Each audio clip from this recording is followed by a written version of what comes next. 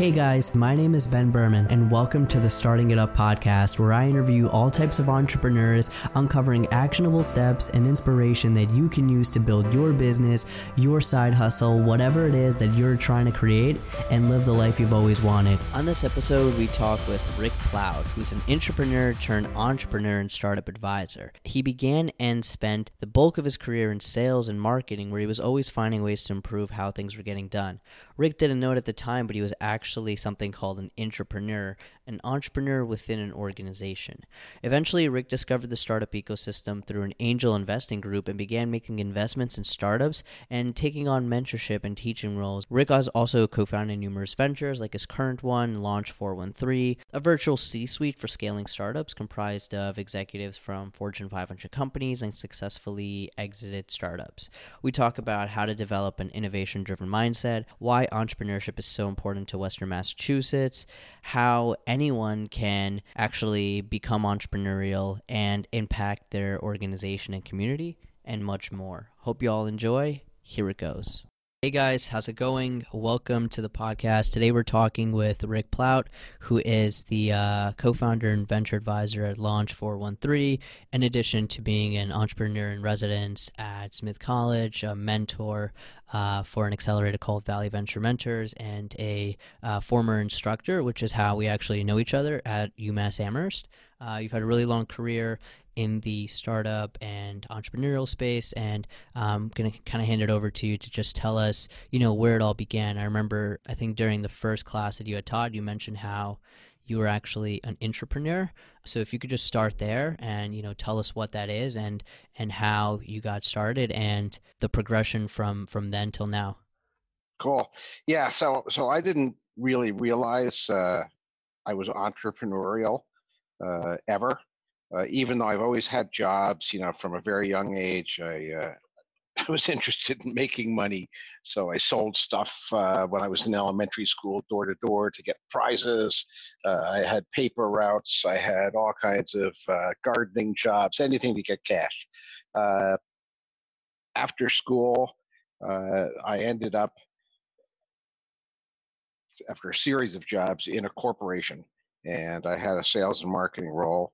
And that grew to the point where I was opening new territories, developing new products, and creating basically new businesses for this company.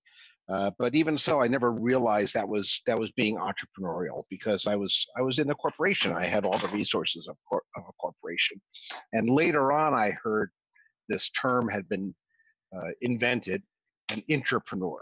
And it pretty much described what I did, which is doing new stuff and building stuff with the corporate resources. And it's really not that different from being an entrepreneur, because it still requires a whole lot of selling. A corporation in some ways acts like a bank, and they've got a lot of choices what to invest resources into.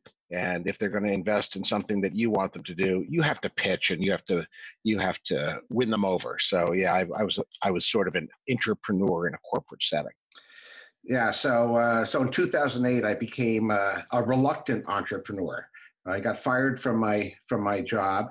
There were probably a lot of reasons, many of which I'm not aware of. What I'd like to rationalize to myself is that I wanted us to grow and take advantage of the terrible economy by knocking out our competitors, and no one else really liked that idea. So they figured, hey, let's lose a big salary and we'll get rid of Rick. Were you like a confrontational employee? Were you always like bringing things up, No, I was pretty confrontational. I didn't have a whole lot of patience for people who didn't agree with me, and never really was really good at playing the political game, and had a thing about authority. So I realized afterwards, that corporate life, it probably wasn't a good fit for me, but I didn't realize I had choices. So anyway, I was not given a choice. I was fired, and didn't really know what to do with myself. None of the competitors that I then looked at for jobs were hiring, because it was an awful time. The economy was in the hole. And I figured I'd do what everyone else does, that is be a consultant. And I started a little consultancy and managed to find a few customers, but realized that because most of my career, that is the latter part of my career, I've been traveling internationally, I didn't have a local network. So I found this group, Valley Venture Mentors, where I went to network. Turned out it was a good place to learn and to meet stuff and actually to get involved. So I didn't go there for altruistic reasons, but it ended up being a big part of my life, where I volunteer there a lot. And there I began to understand that I actually was entrepreneurial. Didn't realize it before, but at that point I did. And I started learning more about entrepreneurship, and that actually led to teaching it. Very cool. I mean, definitely not a traditional route into the space. I think, especially now, most people set out wanting to be entrepreneurs. So yeah. It's interesting that you didn't think this was who you were, and then it kind of just turned out to be the case. So you mentioned that you taught entrepreneurship, and that's actually how we met. I don't think anyone else on this podcast has been a teacher in entrepreneurship. What does that actually mean to you? How do you teach entrepreneurship? No, it is a problem. It's a thing, and it's a relatively recent thing. I'm not an expert at it. I don't have a degree in entrepreneurship. There are people that do. But what do you think about that usually? Well, I think it's sort of weird. So unless they've had real life experience as entrepreneurs, starting a business or being in business, I kind of find it hard to respect all the theory that they know, that they've learned. And that being said, I've met some professors of entrepreneurship who've been really cool. I've never taken a class with them, so I don't really know. So all the learning that I did was on the job, trying to start companies, and from other entrepreneurs. So teaching it, what I do is really relatively simple. It's an introduction to entrepreneurship. So it's really letting people play with the idea of being an entrepreneur while they're undergrads. And at Smith, what we do is we use this thing called the Lean Launchpad, which was developed by Steve Blank. And it's, what I like about it personally is it's an alignment with a lot of stuff that I learned and practiced in my sales career. So when I was developing new products, I went through training on how to do that. And a whole lot of that is very similar to Steve Blank's techniques for the Lean Launchpad. And then a whole lot of it is based on the scientific method, which is sort of simple, create a hypothesis and find a way to test it. So that's stuff that rings true for me, that I've used in my career, I know works. And so when I teach it, I don't feel like I'm teaching something that's foreign or just a theory. Gotcha. Yeah. And I think that's definitely true. You have people like Gary Vaynerchuk who heavily criticize a degree in entrepreneurship or something. It's like they compare it to a degree in basketball or something else, where you really it is theory based, but there's the drastic difference between understanding how to do it and actually doing it, which is obviously what separates great entrepreneurs from people who aren't great in entrepreneurship or maybe never even get started. And I know that since you're coming from a sales and marketing role, personally, I think that sales, plays a really large impact in entrepreneurship. I think that some of the best startup founders are really good salespeople, and for reasons, for fundraising, for building building a core mission, having people believe in it, getting a strong team. What are your thoughts on sales and the importance of being a founder with a sales background or sales skills? Yeah, I agree, Ben. I think you've hit the nail on the head. I think it's not limited to entrepreneurship. If you can convince people to do things or learn from people on what needs to be done and lead them in that way, that's very much a sales type of role. So that's, that has to do with leadership. That has to do with having a conversation about politics. It has to do with being a good manager within a corporation.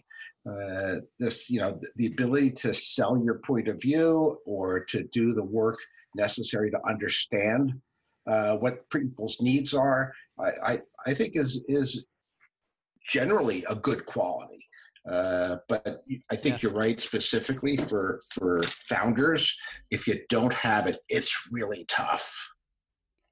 It's an underrated skill in a way, and it's always been kind of strange to me how more really good salespeople don't turn into founders. I guess if you're a really good salesperson, you're probably making a ton of money, so it's difficult to then leave that and start something else. Yeah. And actually, just want to ask another question in regards to your experience teaching entrepreneurship. So when you're teaching college kids, what are some of the biggest kind of misconceptions or issues that you see them have about this, and how do you kind of steer them in the right direction? Well, the good news is I don't know a whole lot about this, so I don't have to steer people in the right direction too much because I don't realize they're going in a wrong direction. Yeah. So I don't often have that. What I find is different. So I've taught at a few different schools, and I found that the students come to it with a different point of view often, generally. I mean, not everyone, and I'm creating stereotypes, but there are some students that come at it from a very practical point of view, like, tell me what to do and I'm going to do it. And I better be successful as a result.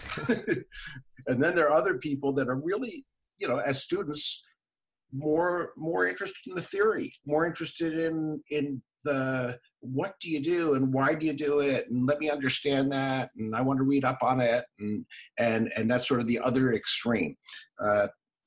What I tend to find at Smith, because I teach there and I've taught there for 6 years, I've got most of my experience there, is, and here this is a generalization, most students don't realize how much work being an entrepreneur is. It's sexy. There's a lot of press about it. Obviously, you're contributing. Yeah. People, from my point of view, most people who become entrepreneurs are forced into it.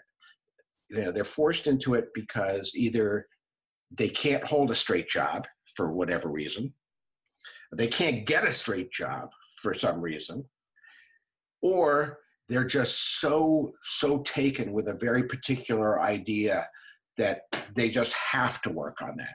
And the other option is get a good job, get benefits, have time for yourself, have a social life, have a family, all those things sort of get in the way of entrepreneurship. This is something I've brought up and talked about a lot. I think there's a misconception that you need to be an entrepreneur in order to be like a success nowadays, when obviously it's not true. And again, like it is kind of fascinating how this whole thing became really cool in the past 10, 15 years. And I wonder, will this still be viewed the same way in another 10 or 15 years? I think probably not, but it might be something else at that point, but who knows? Yeah. And so you've been angel investing now for a little while. Can you just speak a little bit about how you actually joined this angel group, why you did it, and kind of the experience that you've had there personally, and what is unique to just being a part of an angel group? Yeah, sure. So here again, I have to speak only for myself. I can't tell you how generally angels do this. Ben, you probably have more experience than I do with this. That is with a broad range. So my story is when I got fired, having been in sales, I had made a fair amount of money. I was good at what I did, and made and became quite comfortable. So the stock market tanks. Everyone, including myself, is really angry with Wall Street. I was lucky because I had made some decent investments and had good timing. So for me, I actually did quite well at that time, but just out of sheer luck, not because I'm some genius investor. So I got lucky, made some money, and I was thinking, how can I take some of my investment and see some more impact where I live locally?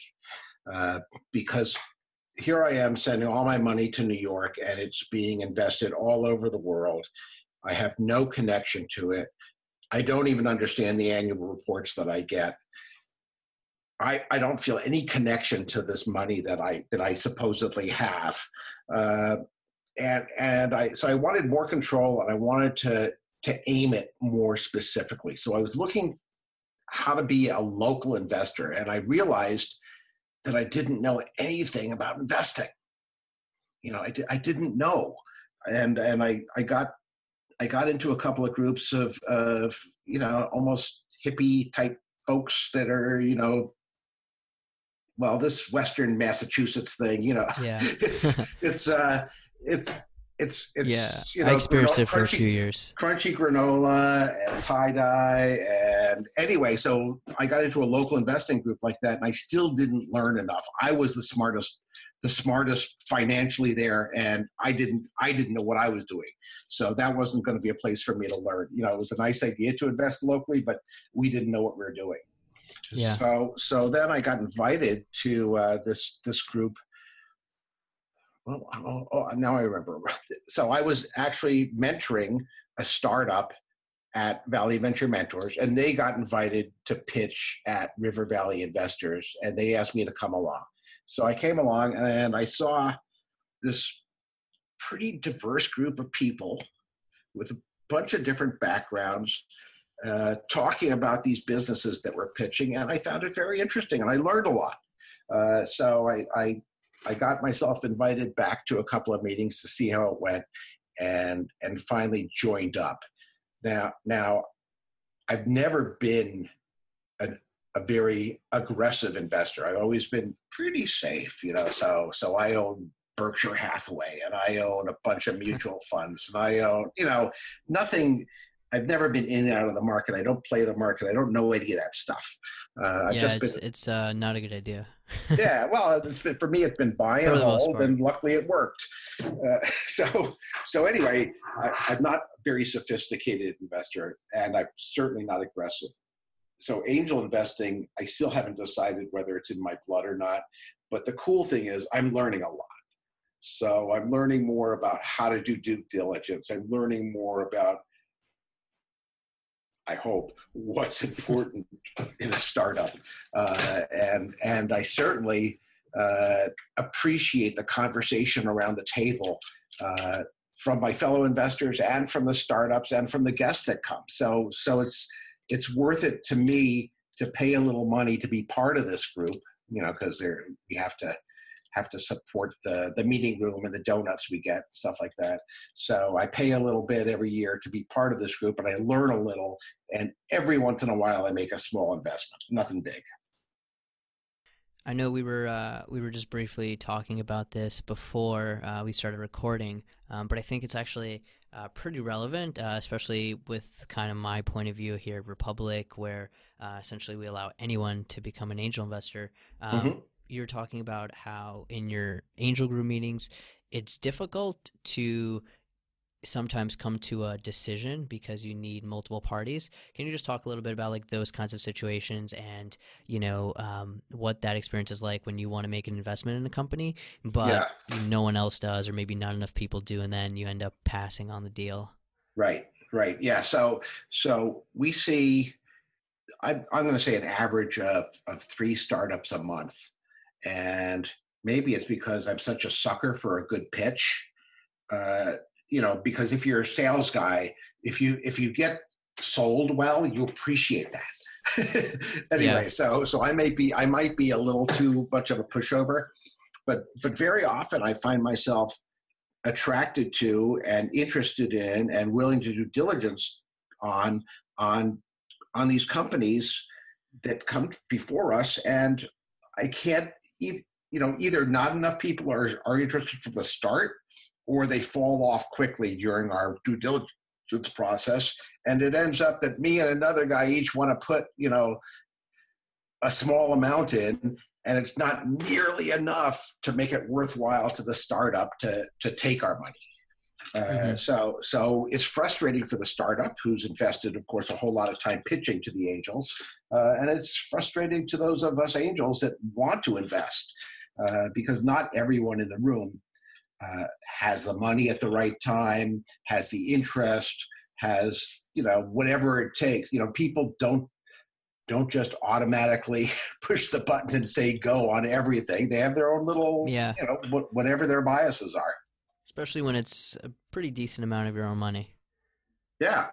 Yeah. And I'd say probably most of us in the room are similar to me in that we're almost like dilettantes. We're not professional investors. We don't do it in order to make money.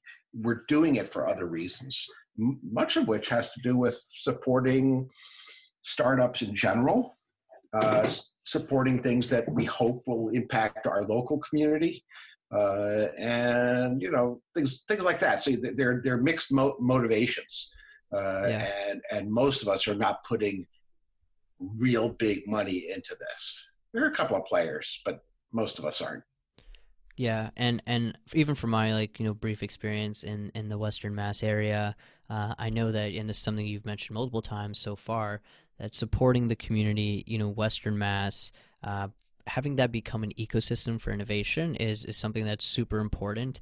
And organizations like the River Valley Investor Group, which you're a part of, Valley Venture Mentors, which you mentor at and are part of, and now Launch 413, all kind of work together to foster this community.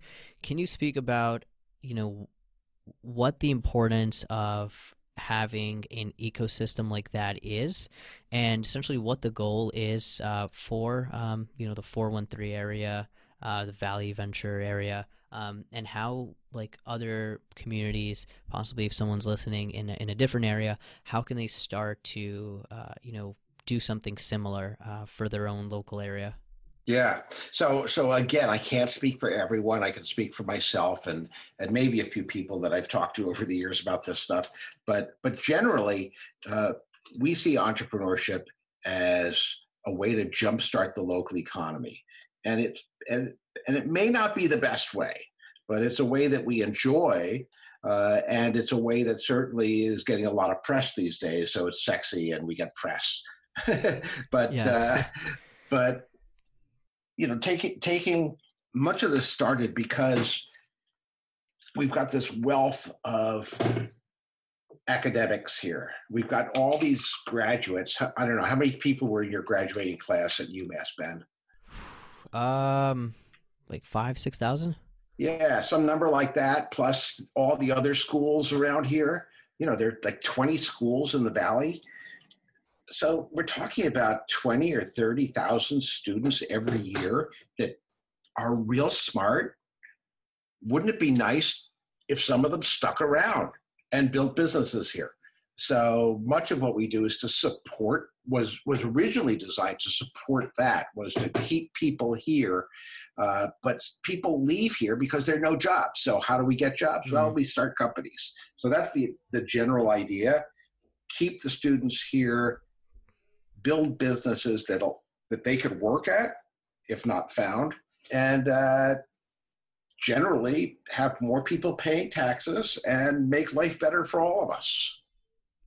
Yeah, I mean, on the face of it, that like makes a ton of sense. No one's going to stay if there aren't opportunities, and if you create opportunities, people are more likely to stay. I know that, personally, for me, after people graduate UMass, like unless they're working, unless they're usually going to grad school, studying for something and working part time, or very, very rarely they actually find like a full-time job in the area. So Yeah. I think it's super cool. And, even when I was there, I know there was a lot of people talking about turning the Valley Venture area into like the next Silicon Valley, or something similar, or Yeah. yeah. And We don't have to be that big and that successful. Yeah. But the cool thing is, so we have lots of resources here. We've got relatively inexpensive standard of living and ability to buy housing and things like that. We've got beautiful mountains and, we're close to the country. There's a lot of cultural stuff with all the colleges and universities, and yet people can't stay because there are no jobs. So if we can just create a few more jobs, it'd be great to have a Google start here or a Facebook or another unicorn. That's sort of unlikely. But we could have a few businesses that have tens or hundreds of jobs. That would make a big difference in a relatively small community like ours. Yeah, absolutely. And, I'd love to see that. I don't get to go out much to Western Mass at this point, usually just once a year for homecoming. But, I'd love to kind of start going more and seeing the things that are happening there.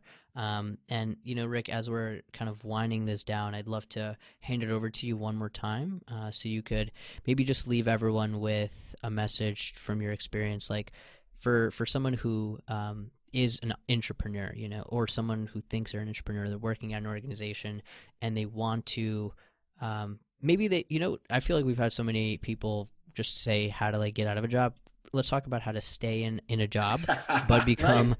but actually get your entrepreneurial like kind of needs out and really just figure out a way to innovate within your company. Like, what's your advice to that person?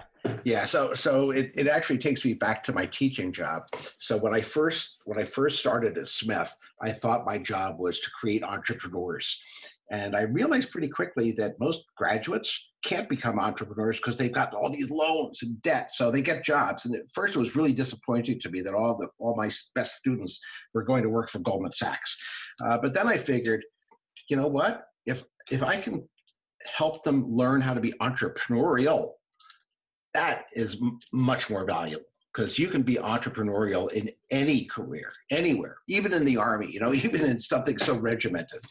So if you learn how to be entrepreneurial, and if you learn how to see problems, believe that you can overcome them, and then convince people, pitch people that you should be able to do that, you could be very successful. You could build a business within a business if you see an issue and come up with a way to fix it. And the cool thing is, these techniques that we teach, the lean startup stuff, I think it's as applicable to corporate life as startups. It's problem solving, it's communicating, it's learning. So it's really cool stuff. Anyone could do it. And should, if you've got experience, if you've been working for 10 years in customer service someplace, a lot about what doesn't work and what could be better and how to change things. It's up to you to be entrepreneurial. And if you've learned how to do that, and if you have the confidence to do that, you're going to be very valuable to that company. You don't have to leave. Yeah. I mean, I think that's such a key point. And it really all comes down to mindset. I think so many people just assume, maybe because of their position or, who their boss is, or the size of their company, that they can't, innovate, they can't do what they want. But like you're saying, if you build the skills, like convincing people, sales, putting things together, logistics, these kinds of skills, you're able to now present your case. And if you're working at any, competent business, like, they want to get better. So a large company is a startup essentially that has scaled and has much larger size. So it's not like any of these companies really want to stagnate. And if they do, you should probably maybe actually switch jobs at that point, because it's not going to be around for long. Right. But yeah, that's really great advice, and I think it's really interesting to hear that kind of a perspective on this topic, and not just hear, quit your job and go start something, whatever. Yeah. Which sometimes is the answer. Yeah, it sometimes is, but my guess is most people should not be entrepreneurs. I mean, first of all, if everyone wanted to be an entrepreneur, there'd be no one to do the other stuff. But the point is, it's hard. It's insecure. It's not for everyone. But I think most everyone should be at least a little bit entrepreneurial. Absolutely. And again, it's literally just a mindset. And once you realize that, because, I've just been talking to a lot of people, like I'll tell someone, hey, they'll ask me, what do you do? I say, I have a podcast, talk to startups, and they're like, and I talk to startups, entrepreneurs, and they're like, oh, I don't know anything about business. Like, I wouldn't understand that. And it's just like this mindset issue that people think that you need to go to school to understand how to understand an idea, how to understand how to take an idea into an action, whether it's from a seed to a business, or whether it's like just an improvement in terms of, what you're working on at work, or even like in your daily life, I think. Yeah. And it's awesome that, you're out here educating people, and hopefully this podcast is as well, because I feel like so many people have a lot of potential in them, and due to maybe what they've been taught or what they've heard or what they've just always like told themselves, they never, change their mindset and achieve what they realistically could. So definitely really impactful advice, and hopefully people get a lot of takeaways from it. Thanks. It's been fun. I get it. You can tell I'm passionate about it, but I get a kick out of it too. Yeah, absolutely. Well, thank you again, Rick, so much for doing this. It was great to connect. And if you want anyone to kind of, reach out to you or check out what you're working on, feel free to drop the best places for people to do those things. Thank you, Ben. It's been a pleasure. And valleyventurementors.org is a great place to meet me and meet other people who are supporting entrepreneurship here in Western Mass. Great. There you guys have it. Thanks again, Rick. Thanks, Ben. Bye-bye. Hey guys, thank you so much for listening. If you like what you heard, go rate and subscribe to the podcast. Even share it with your friends if you found the lessons valuable. We do the show every week, so stay tuned for more episodes. And till next time.